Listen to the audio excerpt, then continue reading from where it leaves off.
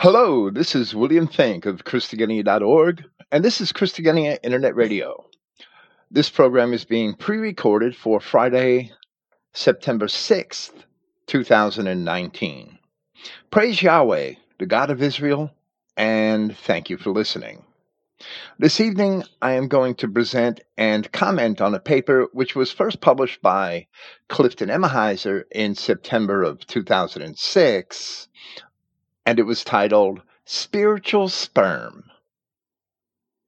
In my opinion, one important aspect of our New Testament commentaries here at Christogenea is a constant endeavor to illustrate the differences of biblical Christianity as it is evident in both the writings of the Old Testament prophets and the New Testament apostles, with the interpretations of Scripture which were accepted and institutionalized after Christianity had emerged from persecution in the 4th century, as a Roman government-approved church began to take form.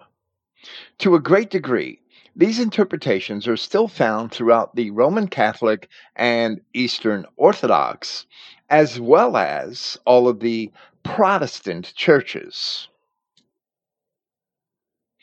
While I am only offering a hypothesis, it is very likely that these differences resulted because Christianity was persecuted by Jews for several centuries and by the Romans, often at the instigation of the Jews, at the same time that it was being infiltrated by Judaizers, as it is evident throughout the New Testament epistles and the Acts of the Apostles that Judaizers were going to and were making every attempt to infiltrate and corrupt Christianity. During this period of persecution, the Judaizers sought to corrupt Christianity, and as Judaic thought gained more and more traction on a persecuted Christianity, there is an evident transition which occurred within the 1st century of the dissemination of the Christian gospel. The spread of the gospel began as a message to the scattered 12 tribes of Israel and ended by adopting what we may call replacement theology, which is the misguided concept that somehow mere Gentiles, people of other nations and races, had replaced the actual children of Israel as the object of the promises of God. This happened during a murky period of Christian history from about 90 or 100 AD to about 160 AD, when we see the writings of Justin Martyr. The apostles, as well as the prophets, had taught that the 12 tribes of Israel, which were scattered abroad and had already become many nations, were being called to Christ. They were the ecclesia, the called ones. But the Judaic form of Christianity, which took root in Palestine and in Alexandria, and which ultimately became dominant, had taught that anyone who was baptized and believed in Jesus somehow became one of the children of a new Israel, which was the ecclesia, and later the church. That word ecclesia means the called ones, from calling those who were called. It was used in Greece, especially in Athens, to denote the class of citizens who had a right, because they were men who owned land, to participate in the political process and in making decisions in the democracy of Athens. So they were the ones called to the assembly. This word church actually comes from a German word, Kirche, Kirke. I believe it would be pronounced Kirche. And that comes from the Greek word, from an elision of the Greek word kuriakos. Kuriakos means of the Lord. It's the genitive form of curious or Lord. So curious, or in the genitive form kuriakos, gives us the word church ultimately, which is not equivalent to the word ecclesia. Even though we could make a mental connection, the definitions are not the same. This situation, the advent of this replacement theology, greatly benefited the Jews, who were then able to claim a special privilege of being the chosen, pretending to be the children of Israel, while at the same time denying Christ.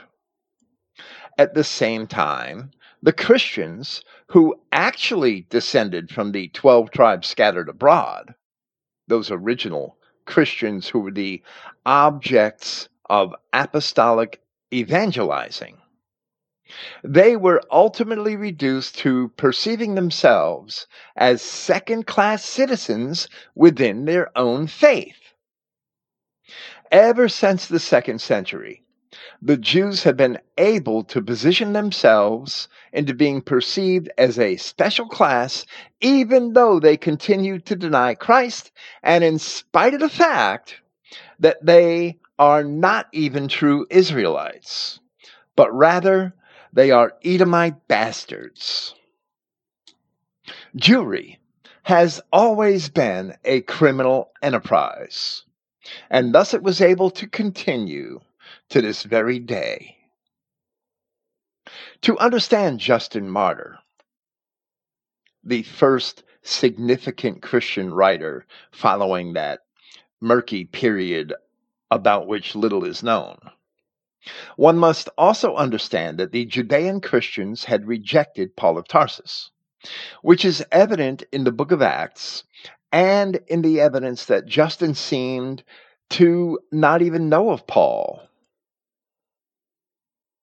never having quoted his epistles or even mentioning him.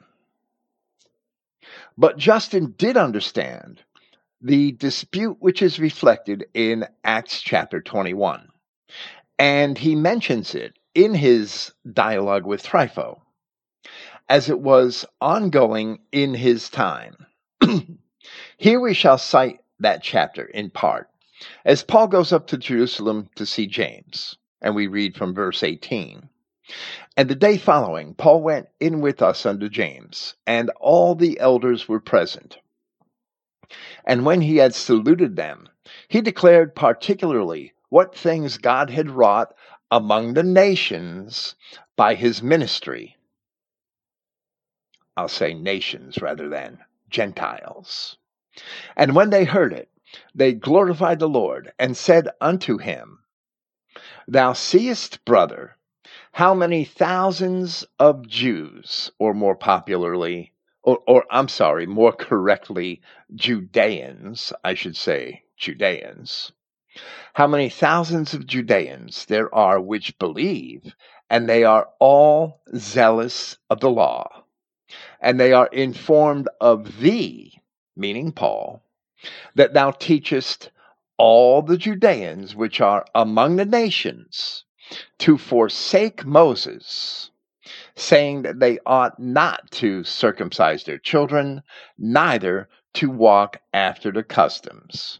So James is saying we have all these Christians in Judea, but not knowing the essence of the gospel very well, evidently, they clung to the ritual aspects, to many of the ritual aspects and other customs of the law, which were done away with in Christ, because the priesthood which conducted those things is done away with in Christ.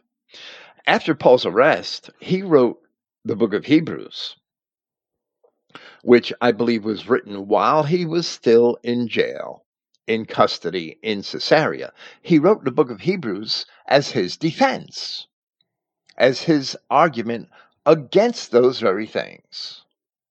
But the later sect of Ebionite Christians in Judea had continued to completely reject Paul.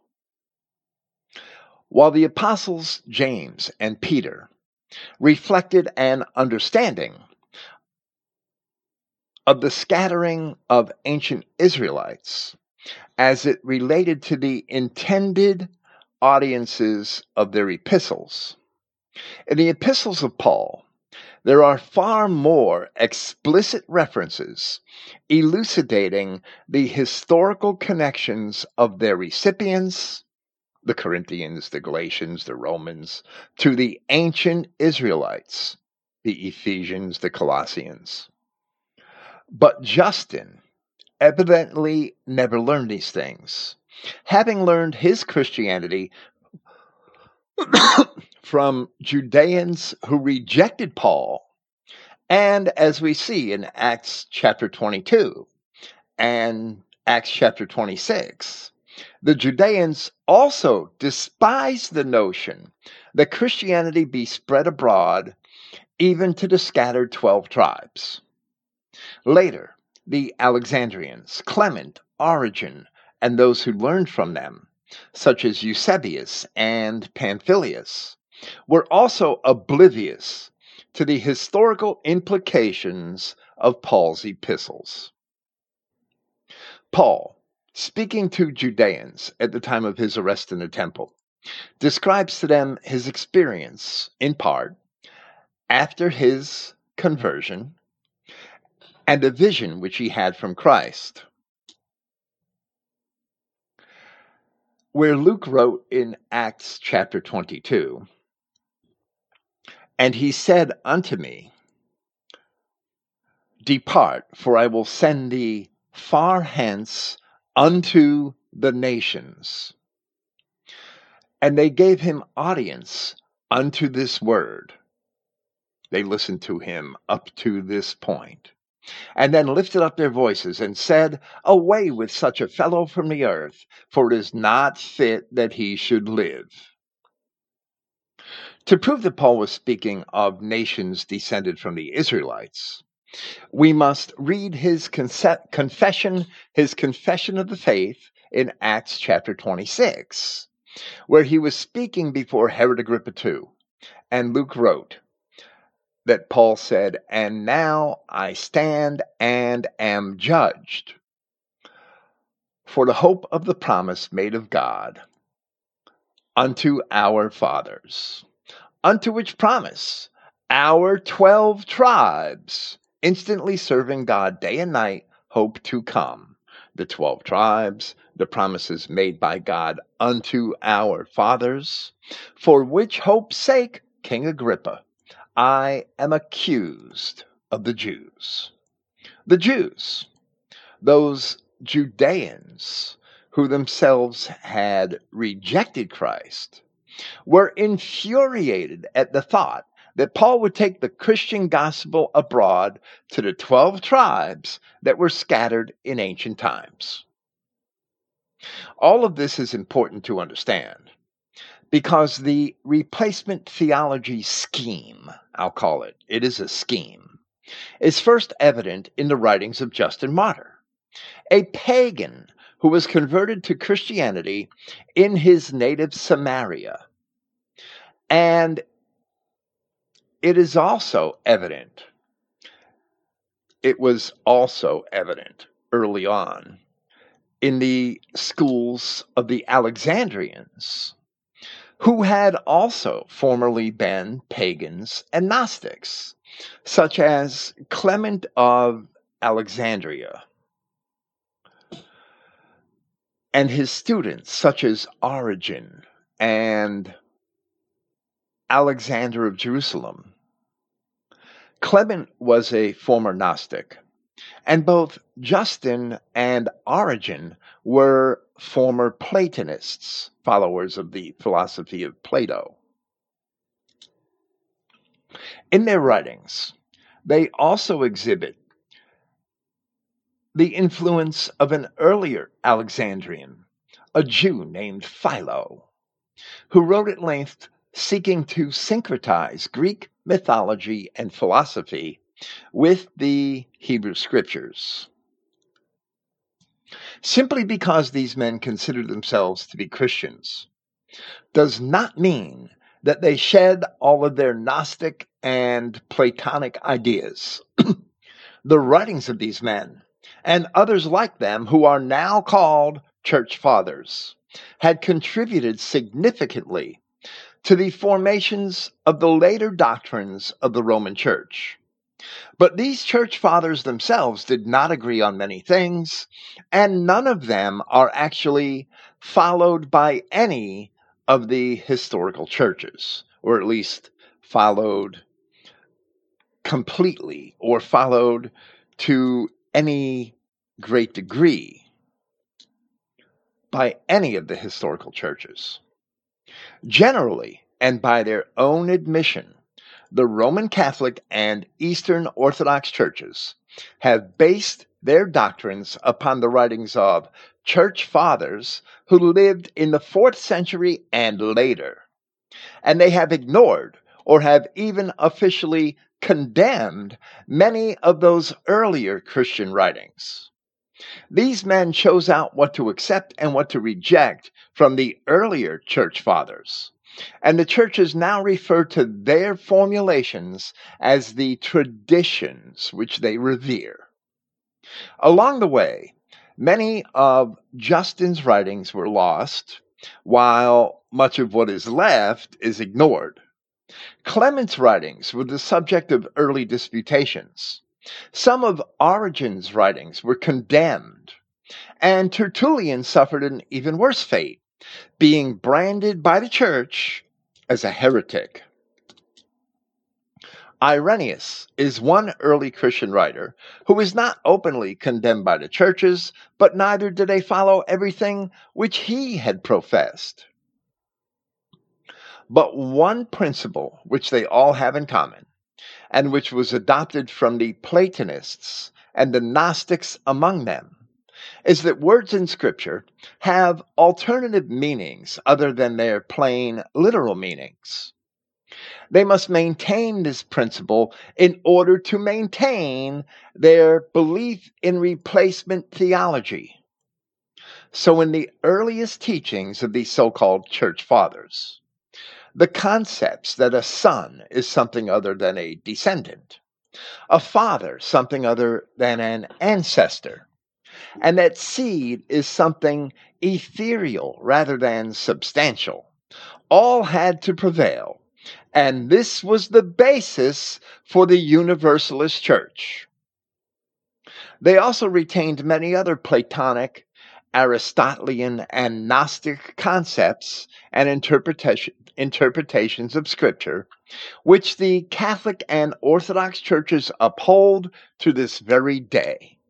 The Roman Catholic website, Catholic.com, in an article titled How Aristotle Won the West, makes the confession that the fathers of the church, especially Augustine, had been affected by Platonic ideas, the writings of the philosopher Plato.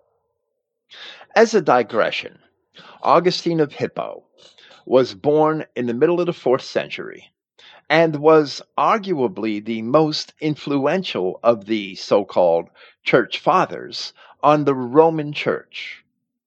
Augustine was also a follower of Manichaeism and Platonism, and his strange interpretations of the epistles of Paul had been a dominant factor in Roman Catholic theology.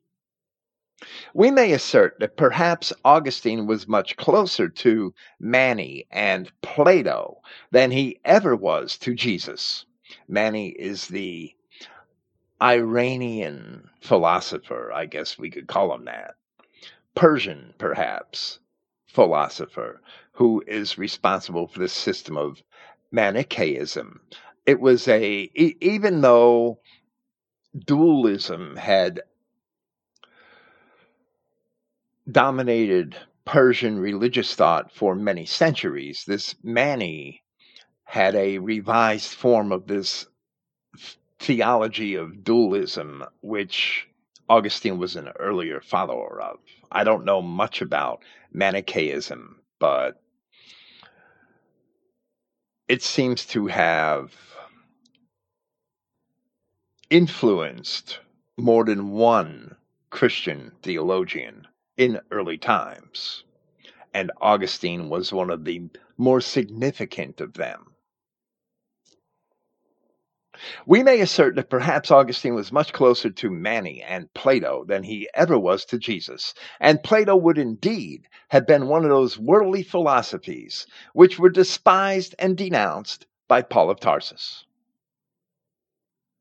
Augustine was a notable proponent of sacramental theology, upon which the priesthood depends for its pretense of legitimacy, but it's not Christian.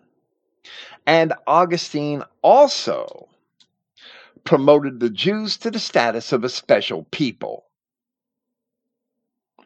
So, in turn, the developments of these false doctrines were also of great expedience to another universalist institution, which was the empire itself, and the use of the Jews by kings for the purposes of taxation, tax collecting, usury, and mercantilism. So once the empire accepted Christianity, two other pagan elements were incorporated: the temple, which became the church building, and the priest.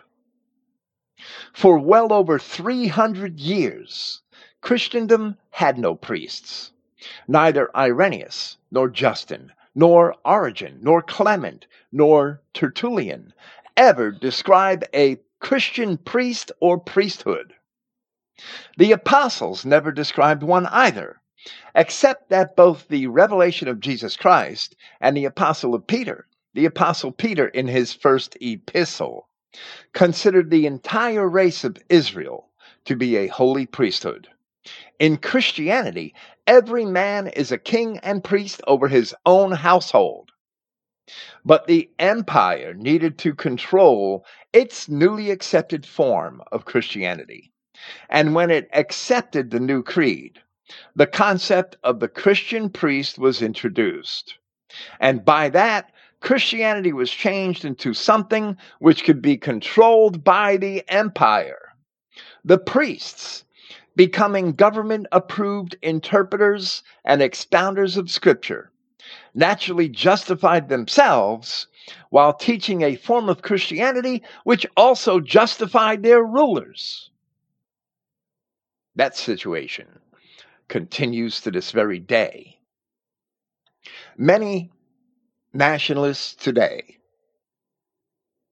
whether they be Christian or pagan or something else, can understand the concept that governments seek to control religion and interpret it for themselves in order to control the people. But they fail to realize that this was also an ancient phenomenon dating all the way back to Sumer, Babylon, and Egypt, and that this phenomenon also seriously affected the doctrines and teachings of institutionalized Christianity as the church had developed under the auspices of the empire. Once this is understood, then it may be perceived how the institutions of government, which the church had also become, could manipulate interpretations and translations of Scripture, and then eventually the manuscripts themselves, in order to maintain their power, to maintain and perpetuate their power. That is what the scribes and Pharisees had done in first century Judea, and it is also what was done by medieval priests and monks.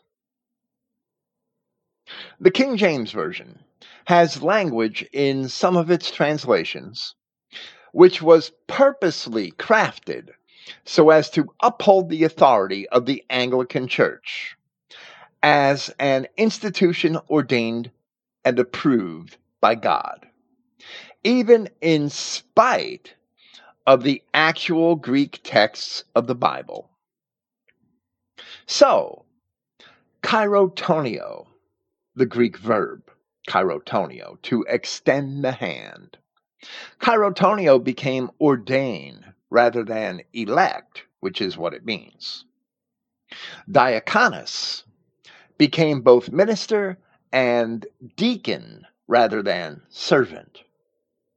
Presbyterus was sometimes left as presbyter rather than being properly translated as elder.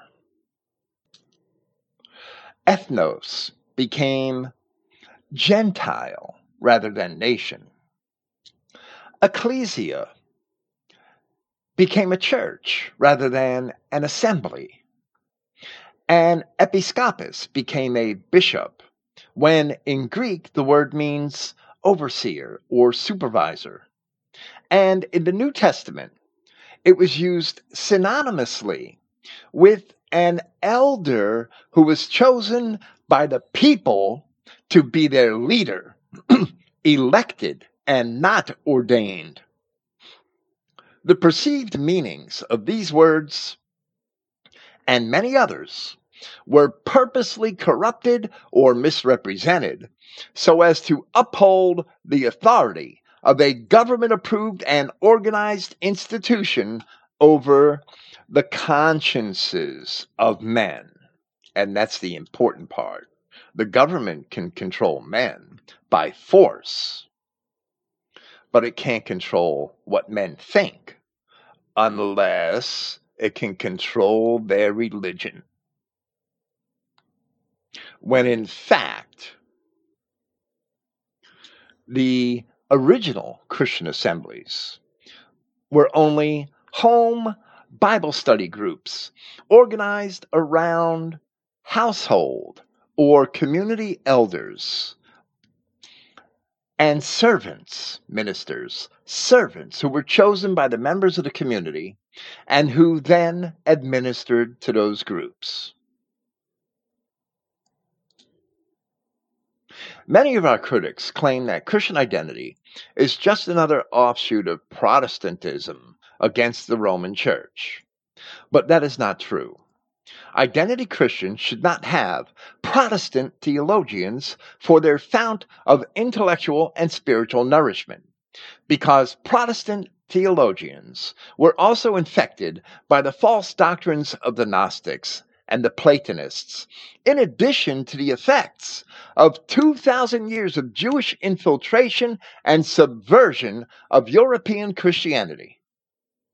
One example I commonly use is that of Martin Luther, who, in his treatise on the Jews and their lies, had admitted being influenced by and having borrowed arguments from converso Jews, such as Nicholas of Lyra and Paul of Burgos. Rather, true identity Christians seek to pick up where the apostles of Christ had left off in the first century with their epistles and with the Gospels and the law and the prophets, while dispensing of Plato, Aristotle, Socrates, Mani, Philo, and Gnosticism, and all of the worldly philosophies and doctrines of men, and especially those of Judaism. So here, we have an attempt by Clifton Emahiser to exhibit the folly of this concept that the proponents of Roman Catholicism, Eastern Orthodoxy, and all the sects of Protestantism maintain to this very day, which is the idea that sperm can somehow be spiritual rather than being genetic and physical. As the term is used in our scriptures, sperm, or seed, comes only from the loins of a man and never from some vague notion or professed belief. So now we shall present and discuss Spiritual Sperm by Clifton Emahiser. And he begins. In all likelihood, you're wondering, why such a title? And no doubt, your first impression is that you've never heard of such a harebrained expression, to which I must agree. But, believe it or not, a majority of people insist that such a thing exists. In fact, they will go to extraordinary lengths and through all kinds of verbal contortions to validate their hypothesis. Yet, in spite of their strenuous oral gymnastics, they will usually unwittingly disprove their very own argument. Clifton is right. The entire basis of replacement theology is that the promises to Abraham and the patriarchs concerning their seed, or sperma in Greek, sperm, were spiritual. So basically, anyone who professes a belief in Jesus is one of these spiritual sperm. On the other hand, they contradict themselves by imagining that the Jews are the so-called chosen people, so that by that contradiction, they deny even what they claim to believe. But the promises that Abraham would have seed, and that his seed would inherit the earth, includes the insistence by Yahweh God himself that the seed come from his own loins, from his bowels, from inside his body. For that reason, Yahweh went to the length of having a 90-year-old woman give birth to a child to express the importance of that aspect of the promise. That is the promise of the seed, and that is how Paul of Tarsus explained that the promises to Abraham were fulfilled in Romans chapter 4. Either Christians should not be Christians, or Jews are not the people of God. If we view these things honestly, there is no having it both ways. They can't have it both ways. But Clifton addresses this problem from another aspect. He says, the subject of this composition is about 1 John chapter 3, verse 9, and the scriptural setting in which it is written, especially verses 4 through 15. 1 John chapter 3, verse 9 in the King James Version reads, whosoever is born of God does not commit sin, for his seed remains in him, and he cannot sin because he is born of God. We will let Clifton address this without elaborating, except to state that in John's mind it is clear that a man has his seed in him as soon as he is born, and not later, because he made some profession with his mouth. Clifton responds to this verse in John's epistle. To come to an understanding of this verse, one must first comprehend what born of God means, and it's not speaking of born again, as Nicodemus wrongly understood it. It is not some kind of mysterious spiritual birth, as many maintain. Yahshua himself indicated that one must be born both of water and the Spirit, and Yahshua didn't mean water baptism. Neither did he mean some mysterious kind of spiritual birth. Christ was alluding to being born from above, or being born of the heavenly race. We do the same thing today when, upon the birth of a white child, we send announcement cards by mail to all of our relatives and friends, showing a stork in flight carrying a baby. The stork is symbolic of a bird that flies in the heavens, and thus the happy parents consider the child to be a gift from heaven, which it truly is. And this is exactly what Christ was alluding to. Never should a stork symbol be depicted as delivering a non-white child, for such a one is void of the Spirit. Therefore, 1 John 3:9 is not speaking of the false doctrine of being born again. In actuality, the Roman Catholic Church, and now all of the churches, follow the error of Nicodemus to this very day. So they have refused the correction of Christ. Around the same time, mid 2006, Clifton wrote another paper titled Born Under Contract. And there he said the following in reference to John chapter 3, verse 3, that a man must be born from above to see the kingdom of heaven. You can check almost any Bible commentary and it will confirm born from above is a correct rendering.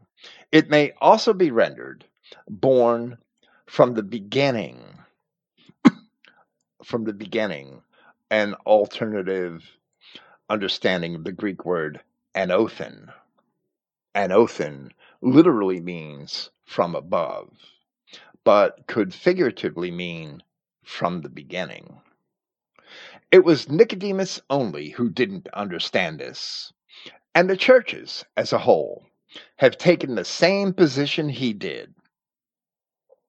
While the churches do not go to the extent of saying that one must re-enter one's mother's womb, they take another erroneous position. Nominal churchianity takes the position: if a person, and he can be from any race, chooses Jesus Christ as his personal Savior and believes on him, he can enter the kingdom, and somehow this new candidate is regenerated or born again of the Spirit. Now, continuing with Clifton in reference to this passage and another group of heretics. This is the erroneous position held by all who deny two-seed line based upon Genesis 3:15. Two-seed line, which is based upon Genesis 3:15. Some deny the seed of the serpent entirely, while others consider the seed of the woman to be literal and the seed of the serpent to be only spiritual. The two seeds of Genesis 3:15 are respectively Zerah in the Hebrew and Sperma in the Greek of the Septuagint, and thus there can be no differentiation made between the two, either in the Hebrew or the Greek.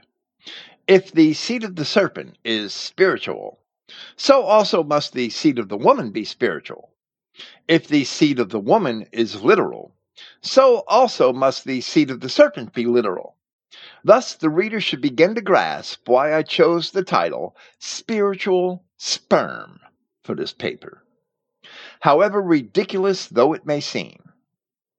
To differentiate between the two seeds in Genesis 3:15 is to add to Scripture what is not there, and no amount of hocus pocus can change their mutual meaning whatsoever. Therefore, 1 John 3:9 is speaking exclusively of the people racially born from above. I must interject that the Bible records the creation by Yahweh of only one race, the Adamic race. And in Genesis chapters 4, where Cain went, found a wife, and built a city, 6, where we see the fallen angels, the Nephilim, seducing the daughters of men, and Genesis 15. In Genesis chapters 4, 6, and 15, and elsewhere, there is sufficient evidence of other people here on earth who were not a part of that race. We have, in Genesis chapter 15, another mention of the Rephaim, the giants. If you read Genesis chapter 6 carefully, the giants did not descend from the children of angels and men. Not at all. Genesis chapter 6 says that there were already giants in the earth. there were giants in the earth in those days. Genesis chapter 6, verse 4. And also after that, when the sons of God came in unto the daughters of men. So that resulted in mighty men. But there were giants in the earth in those days before that happened. And they were the Nephilim, the fallen ones. There are people here who are not from Adam. Genesis chapter 15 also mentions several tribes who have no genealogy from the sons of Noah in Genesis chapter 10. And the Canaanites and these other tribes and the Kenites, who are the descendants of Cain, and the Rephaim, who are the result of these Nephilim giants mingling with the daughters of man, all of these are mingled together, interracially mixed in the land of Canaan at the time of Abraham. Esau took his wives from them. So the Bible is clear that there are other races of people here on earth who were not a part of that race which Yahweh created in Genesis, the race of Adam. So the only scriptural explanation is they were born out of the rebellion of the fallen angels, the Nephilim, who were in the earth in those days, the fallen ones. Those of the tree of the knowledge of good and evil, for which Christ had told his adversaries, ye are from beneath, ye are of this world. And the fate of the goats, the goat nations, in his parable of the sheep and the goats, is the same as the fate of the devil and his angels. The Apostle John and Christ in his gospel are describing two types of people, each having a distinct origin and destiny. Continuing with Clifton. To substantiate beyond all reasonable doubt that both of the seeds of Genesis 3:15 are literal, I will cite Paul at Romans chapter 16, verse 20, where Paul wrote, and he wrote this about 13 years before the destruction of Jerusalem at the hand of the Romans. And the God of peace shall crush Satan under your feet shortly. The grace of our Prince Yahshua Christ be with you. Clifton says, Paul was predicting that the Romans would shortly besiege and destroy Jerusalem, along with Herod's temple. And although he would not live long enough to see it accomplished, because Paul died probably about 62 or 63 AD, the Romans had given opportunity for any Christians to leave before the siege, and history shows they did so. The reader will better understand this by going to the account in Josephus at Wars, Josephus's Wars of the Judeans, Book 2, paragraph 19, or perhaps that's really a sentence 19. As the Roman general Cestius besieged Jerusalem and then lifted the siege for no apparent reason, although he was very close to taking the city. After Cestius lifted the siege, the good noble people of the city fled, and Josephus records that in those same verses. I'm sorry, this is book 2 of Wars, chapter 19, is what Clifton intends. He's being more specific a little later in his paragraph. So Josephus recorded that after Cestius lifted the siege, the noble people of the city fled. Some time later, at least about 2 years, Titus then came and destroyed the city, just as Yahshua Christ had prophesied or predicted in Matthew chapter 24 and in Mark chapter 13 and Luke 21. Excuse me.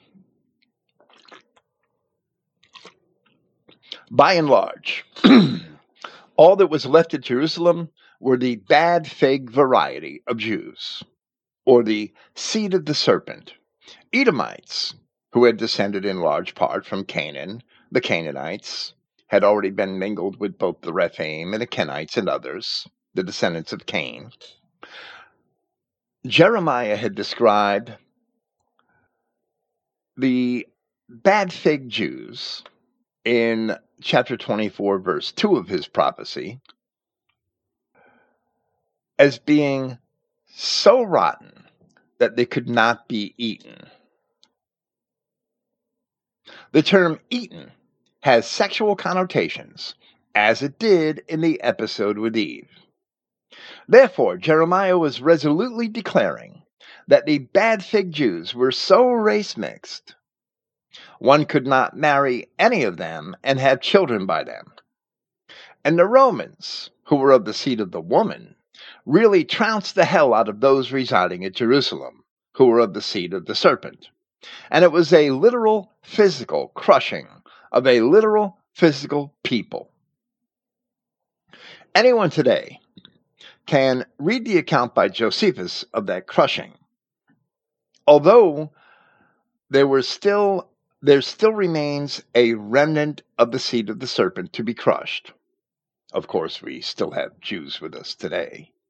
Can there still be anyone so mentally lethargic that the witness of Josephus to continue the seed, to designate the seed of the serpent at Genesis 3:15 as spiritual sperm? It should be, and I'm going to add this in writing, with the witness of Josephus and the prophecy of Paul. And Paul was really only, when Paul wrote that in Romans chapter 16, verse 20, he was only understanding what Daniel the prophet had written of the Messiah and the people of the prince, Messiah the prince, coming to destroy the city in Daniel chapter 9. Paul understood that after the cutting off of the Messiah, that his people, in the form of the Romans, would go and destroy Jerusalem.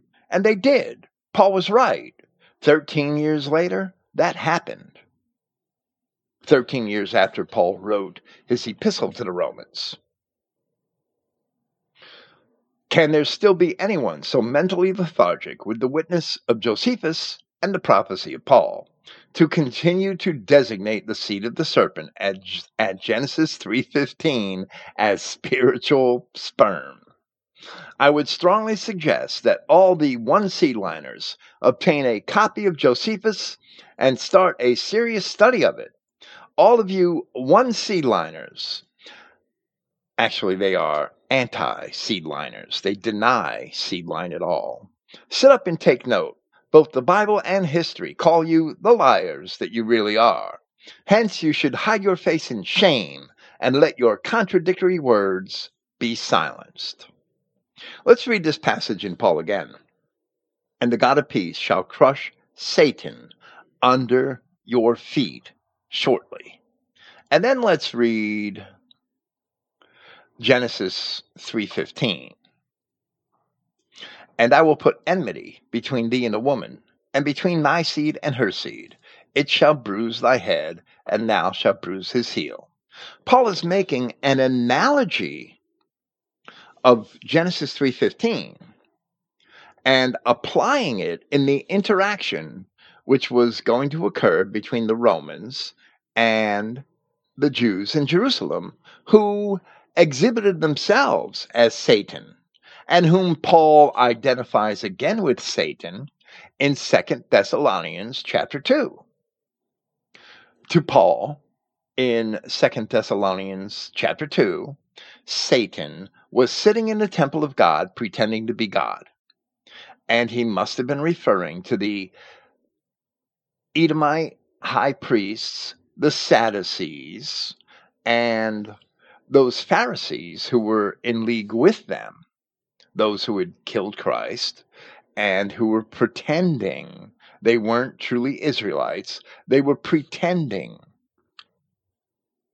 to be God's people, sitting in his temple so that they could pretend to be God themselves, because they certainly weren't following the scripture.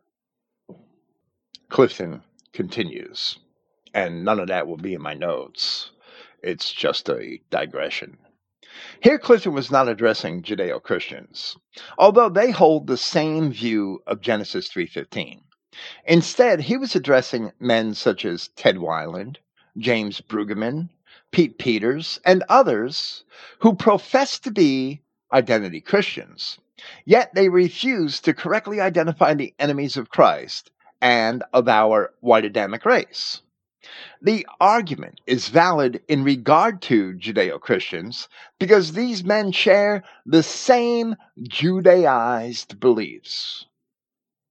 Now Clifton continues, where he is referring to the fact that the seed of the serpent was indeed physical, as he has demonstrated by explaining Romans chapter 16, verse 20. Now that both our biblical and historical evidence stands on solid ground, maybe we could read 1 John chapter 3, verses 4 to 15 in its proper perspective. Let's read 1 John 3, especially verses 11 and 12.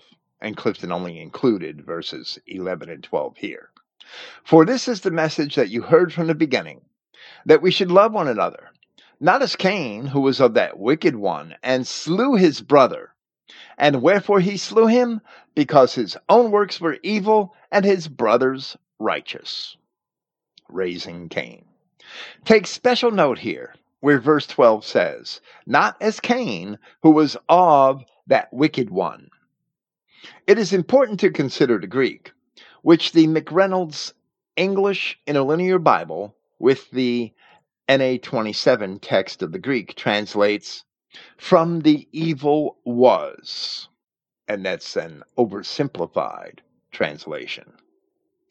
It should be mentioned that the Greek article is translated that rather than the, and is to, T-O-U, in the Greek. That's the genitive singular form of the article. It is not just simply evil, but the evil, or in other words, Satan. The construction is a substantive and therefore interpreted as a noun. Clifton will explain that shortly. Where Christ said to Peter, "Get thee behind me, Satan," the Greek article is not there, whereas at Revelation 12, verse 7, it is the Satan. Poneros by itself is an adjective, generally wicked or evil.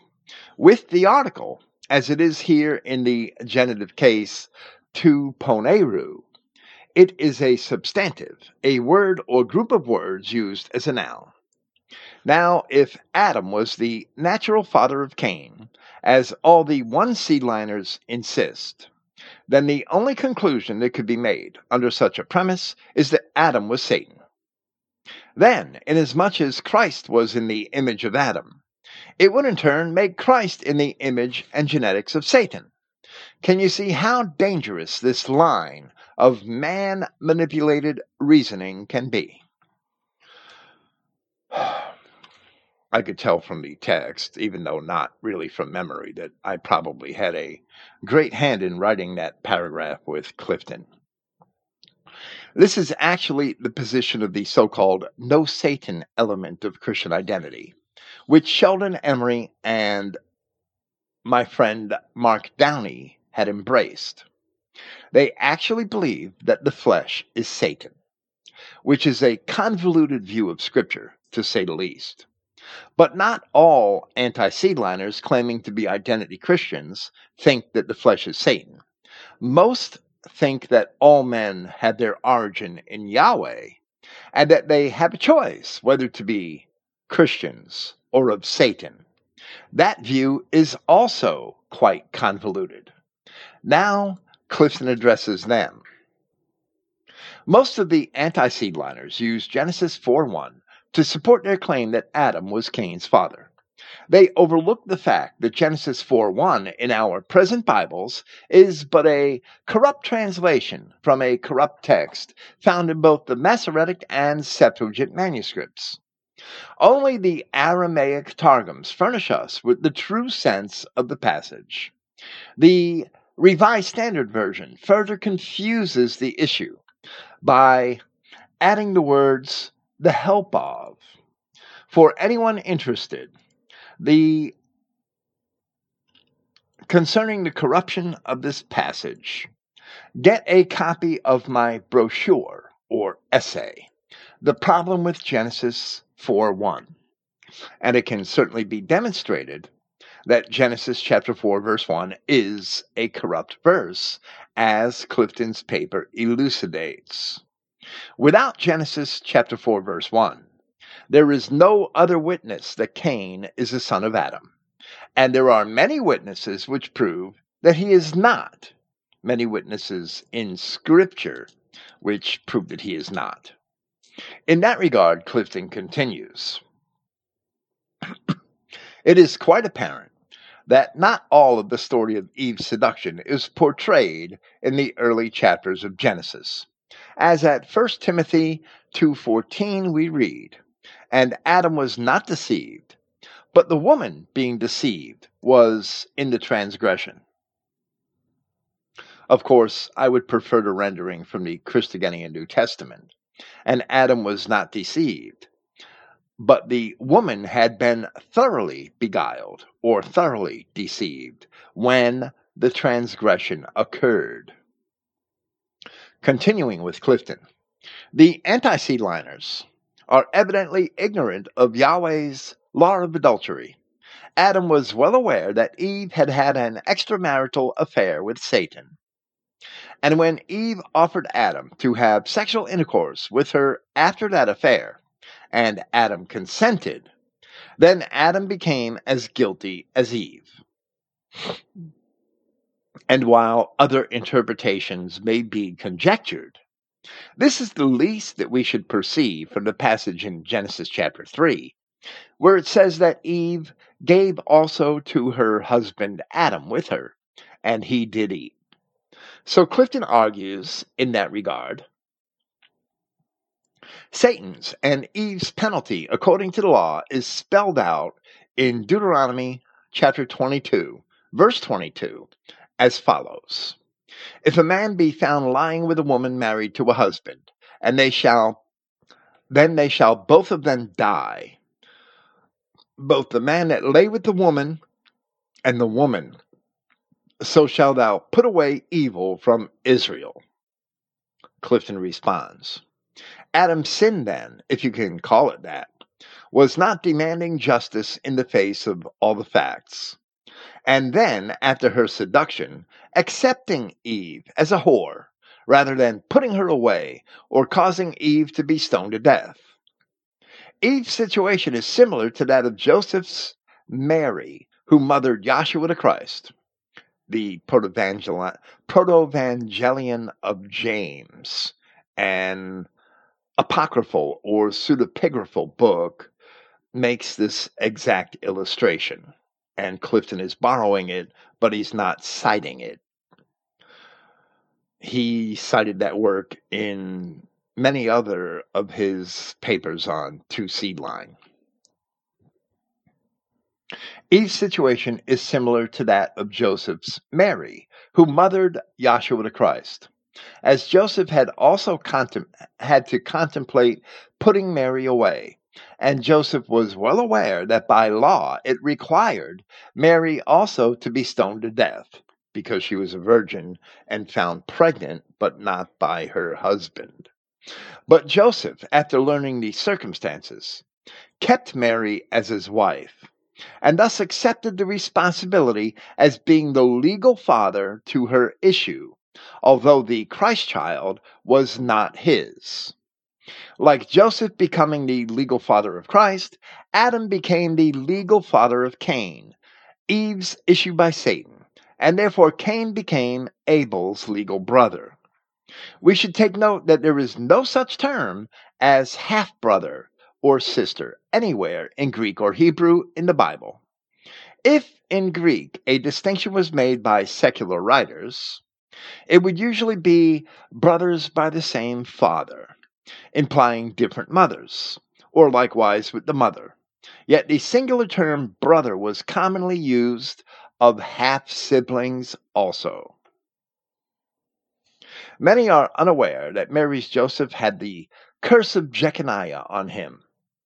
In Jeremiah chapter 22, verse 30, Yahweh pronounced a curse on this man.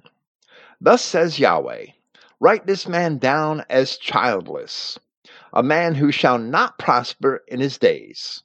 For none of his male descendants shall prosper, sitting on the throne of David and ruling any more in Judah. Clifton advises his readers at this point to check the Believer's Bible Commentary by William MacDonald on page 1011. Had Joshua been the real son of Joseph, he would have come under this curse. Yet he had to be the legal son of Joseph in order to inherit the rights of the throne of David. The problem was solved by the miracle of the virgin birth. Joshua was the legal heir to the throne through Joseph. He was the real son of David through Mary. The curse on Jeconiah did not fall on Mary or her child, since she did not descend from Jeconiah. By teaching against two-seed line, the anti-seedliners are proclaiming to the sheep that they have no enemy. And wittingly or unwittingly, it's an inexcusable, damnable lie. As I stated before, the Bible and history literally screams it's a lie. Luke clearly tells us, recording the prophecy of Zacharias, that indeed we do have enemies, plural, not just one, as in Satan.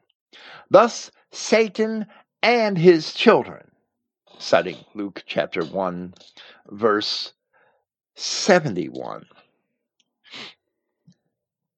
In Luke chapter 1, we read, Blessed be the Lord God of Israel, for he has visited and redeemed his people, and has raised up a horn of salvation for us in the house of his servant David.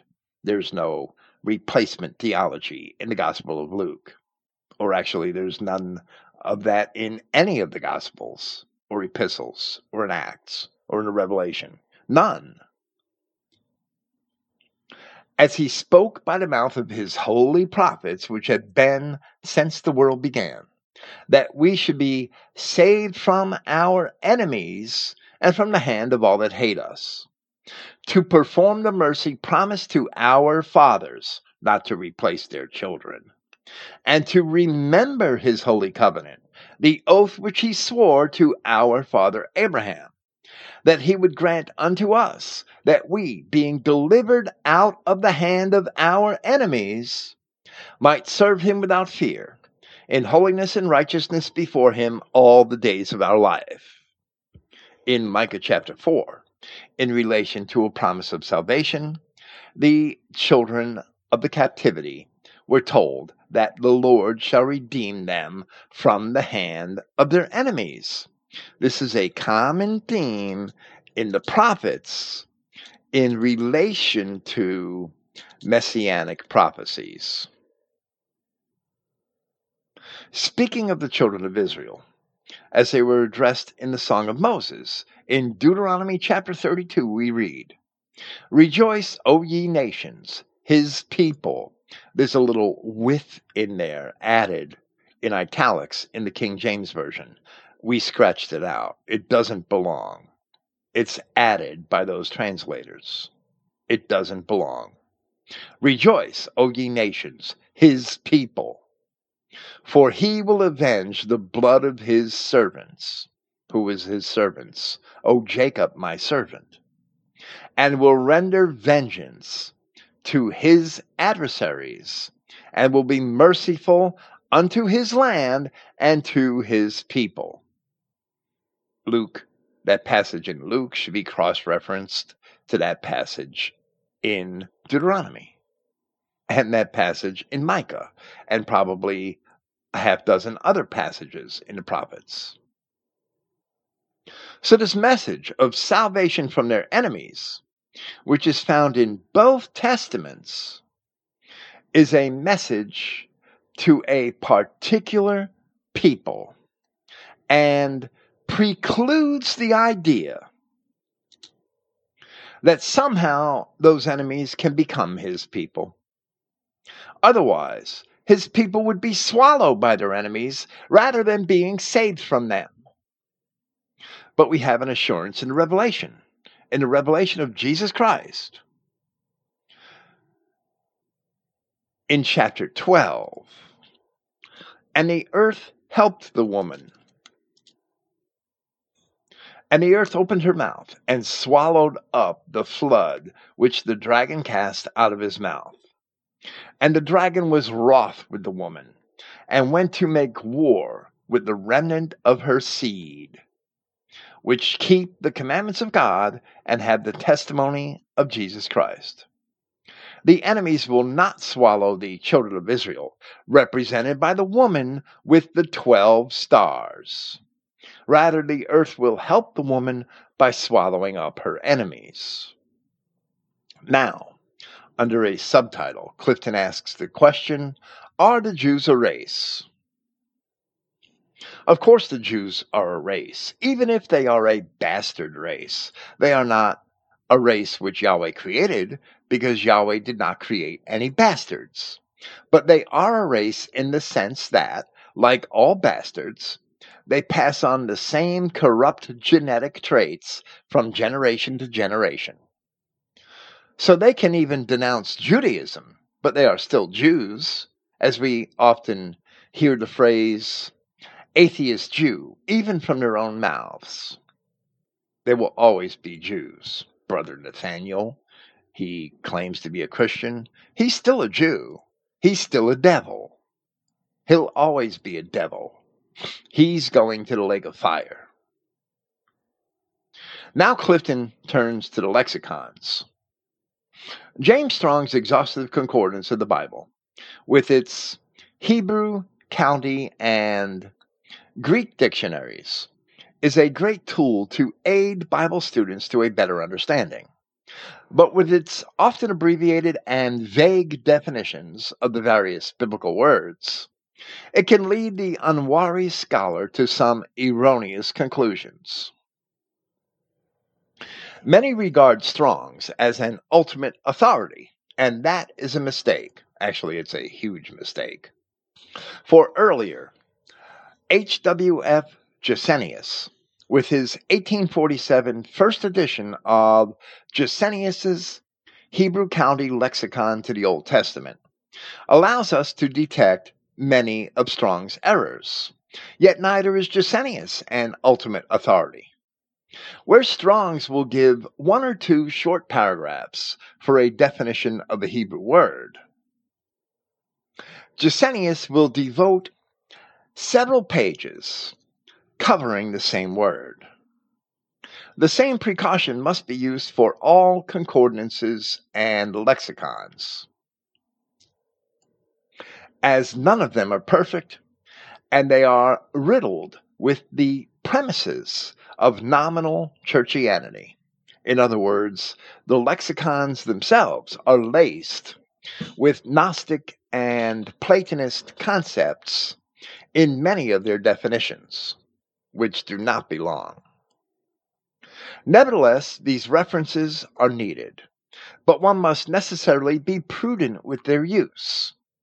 In addition to these aforementioned reference books, I recommend W.E. Vine's Expository Dictionary of New and Old Testament Words, Spiros Zodiac's The Complete Word Study Dictionary New Testament, Thayer's, Joseph Thayer's Greek English Lexicon of the New Testament, Wilson's Old Testament Bible Studies, Old Testament Word Studies, and as an option, the new Brown Driver Briggs Hebrew English Lexicon. If I'm not mistaken, they base that on Gesenius. If one makes the excuse that he cannot afford to invest in these reference books, then let him cancel his subscription to his TV guide. Of course, that allusion is a little bit archaic, but this is Clifton. And disconnect his cable TV service, along with stopping all the Jew-inspired newspapers, and magazines, and then one should, in most cases, be able to afford them, probably even with some money left over. Sadly, even many identity Christians that we know continue to spend their money on worldly entertainments, especially on sports and television, rather than invest in building their libraries and applying themselves to study. Clifton continues. I recently got a letter from a man on my prisoner mailing ministry, whom I will not name, and no, this wasn't me. In fact, this is the reason for this presentation. Upon being introduced to Two Seed Line, he was favorably impressed. That is, until a flaming, censorious, One Seed Line pastor, whom I will not name unless he gets obnoxious, influenced him against Two Seed Line.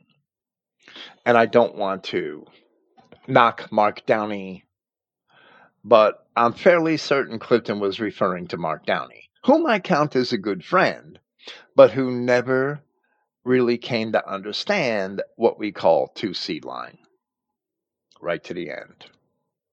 And we miss Mark. So Clifton continues.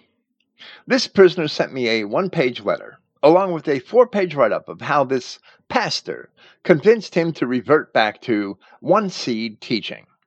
Upon being wrongly influenced by this pastor, this prisoner then came to many erroneous conclusions, brought on by his own inability to grasp the meanings in Strong's, and causing several misjudgments. On his own, this prisoner goes to Strong's Greek number 1074, the word Genea, or race, and reduces its meaning to a generation, an age. His faulty conclusion was that many of the Jews that Christ dealt with were true genetic Israelites, but were influenced by a spiritual Satan, and that number 1074 didn't have anything to do with race. This prisoner completely overlooked the fact that in his Strong's at 1074, the definition directs him to Strong's number 1084, genetos, or begotten, which is a synonym of 1074, and that is important. And it's not quite a synonym as far as I understand it, but we'll give Clifton a pass on that one. Had this prisoner, actually genetos refers to what is born of a woman. Genea can mean birth, but not quite what is born of a woman, except in the sense of race, as a group of people descended from the same parents or from the same progenitors.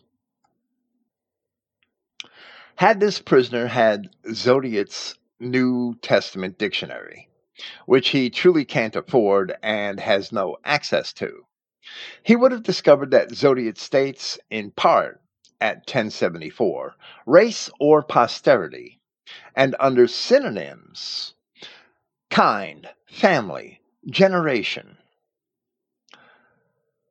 and lists number 1085, which is genetos under those synonyms, and which I don't entirely agree with that.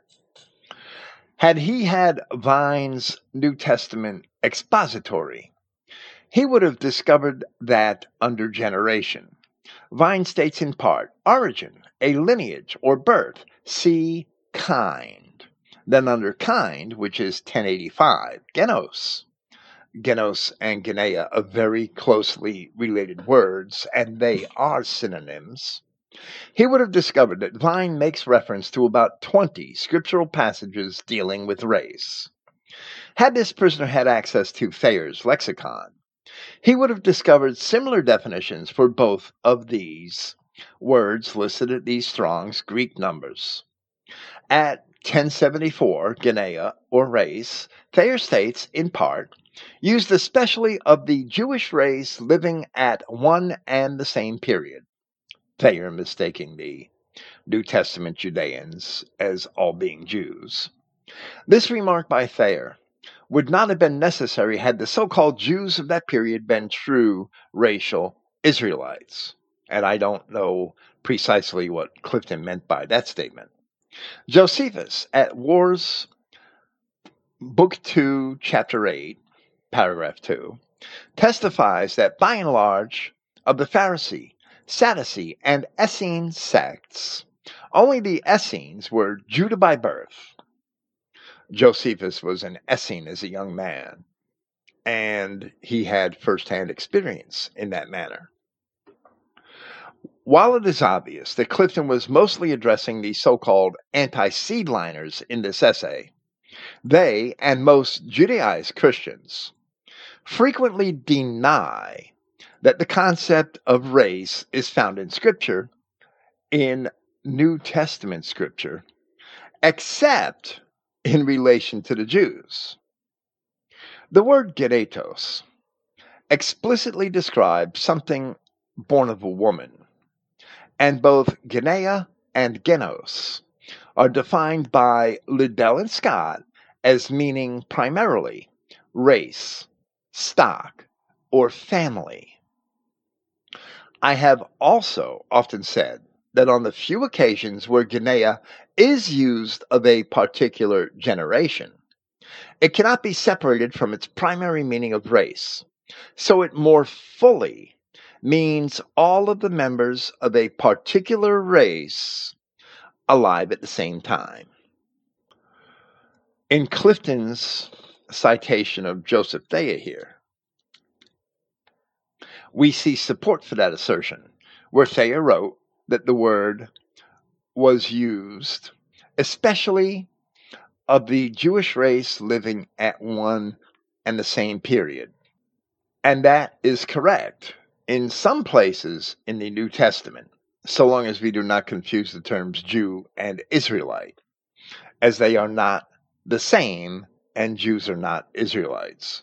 Once it is realized that genea and genos refer to race and cannot be separated from that meaning in any context, the literal meaning of the word seed or sperma is the only meaning which applies throughout Scripture.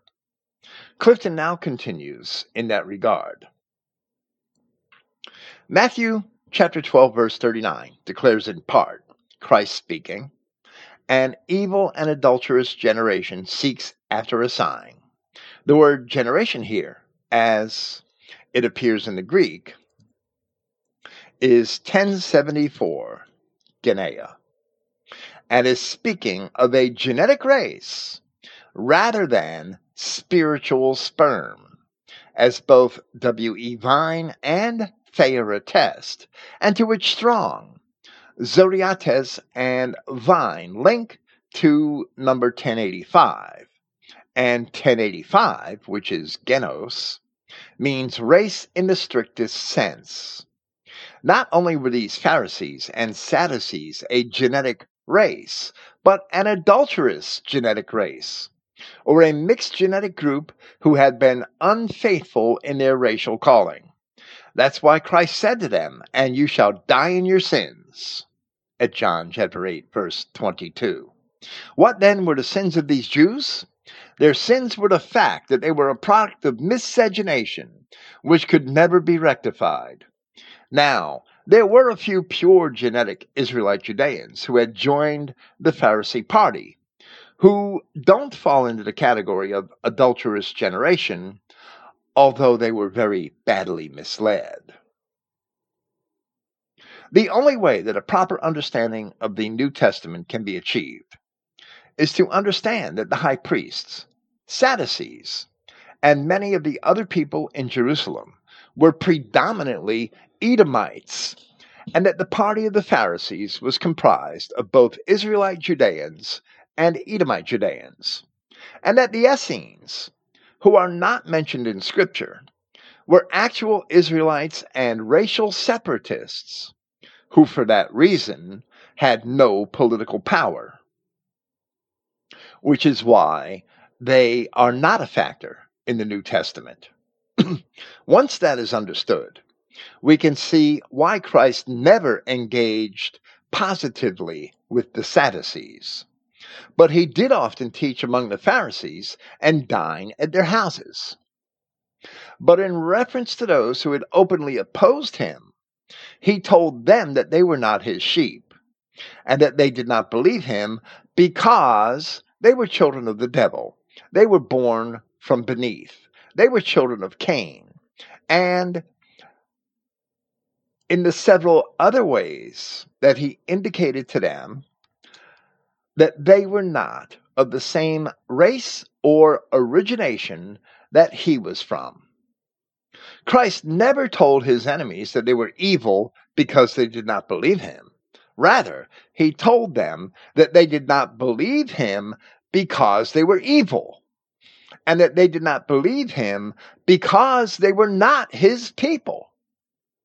In this, the organized churches also teach the exact contrary to the scriptures. Then they willfully ignore the fact that they are teaching the opposite of what Christ had taught by inverting the manner of his arguments, all because they have more love for the devil than they have for God. Clifton now concludes, it is a watchman's job to not only be vigilant in carrying out his duty, not slumbering or sleeping on the night watch, but also to sound the alarm when an enemy is approaching. But for a watchman to cry, all is safe, when it isn't, is treason. And that is exactly what the spiritual sperm people are doing. They neglect to see that the seed of the promise is the actual children of Israel, and that the enemies of God, the seed of the serpent, are the actual children of devils. They refuse to see that. So we read in Romans chapter 4, for the promise that he should be the heir of the world was not to Abraham or to his seed. Paul's not talking about spiritual replacements. He's talking about physical descendants. Or to his seed, Abraham's seed, not the seed as like any seed that chooses to believe. Was not to Abraham or to his seed through the law, but through the righteousness of faith. For if they which are of the law be heirs, the faith is made void. Why? Because most of those people that continued to keep the law happened to be Edomites. And they continued to keep the law because they rejected Christ. For if they which are of the law be heirs, faith is made void, and the promise is made of no effect. Anybody could be an heir by keeping the law, but Paul says that they which are of the law are not heirs. Because the law works wrath, for where no law is, there is no transgression. Therefore, it is of faith that it might be by grace, to the end the promise might be sure to all the seed, not to that only which is of the law, meaning only to those Israelite descendants who kept the law, but to that also which is of the faith of Abraham, which is what Abraham believed. Not what we believe, what Abraham believed, who is the father of us all, as it is written. And this is what Abraham believed. That's why Paul is saying this. As it is written, I have made thee a father of many nations, before whom he believed, even God, who quickens the dead and calls those things which be not, because those nations did not yet exist, as though they were, because God was sure that they would exist, that Abraham's seed would become many nations, who against hope believed in hope that he might become the father of many nations. Now, this is the important part. According to that which was spoken, so shall thy seed be. Notice that Paul did not say so shall be thy seed, as if many nations were to become Abraham's seed if only they would believe in Jesus. Rather, Paul wrote, so shall thy seed be, because the promise was to Abraham's physical descendants, to those who would come from his loins, as it was spoken in Genesis chapter 15. And Abram said, behold, to me thou hast given no seed, and lo, one born in my house is my heir. And behold, the word of Yahweh came unto him, saying, this shall not be thine heir, but he that shall come forth out of thine own bowels shall be thine heir. And he brought him forth abroad, and said, look now toward heaven, and tell the stars, if thou be able to number them. And he said unto him, so shall thy seed be. Abraham could not choose his own heir.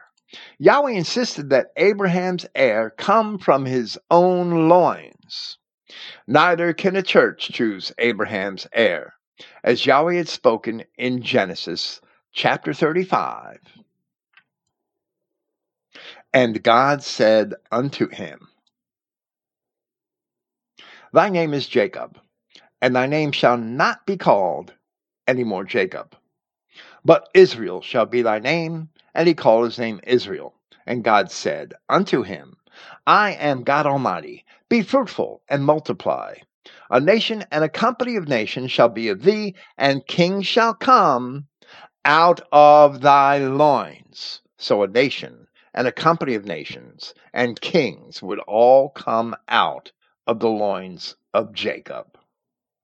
For which reason Paul had written in Romans chapter 4, according to that which was spoken, so shall thy seed be.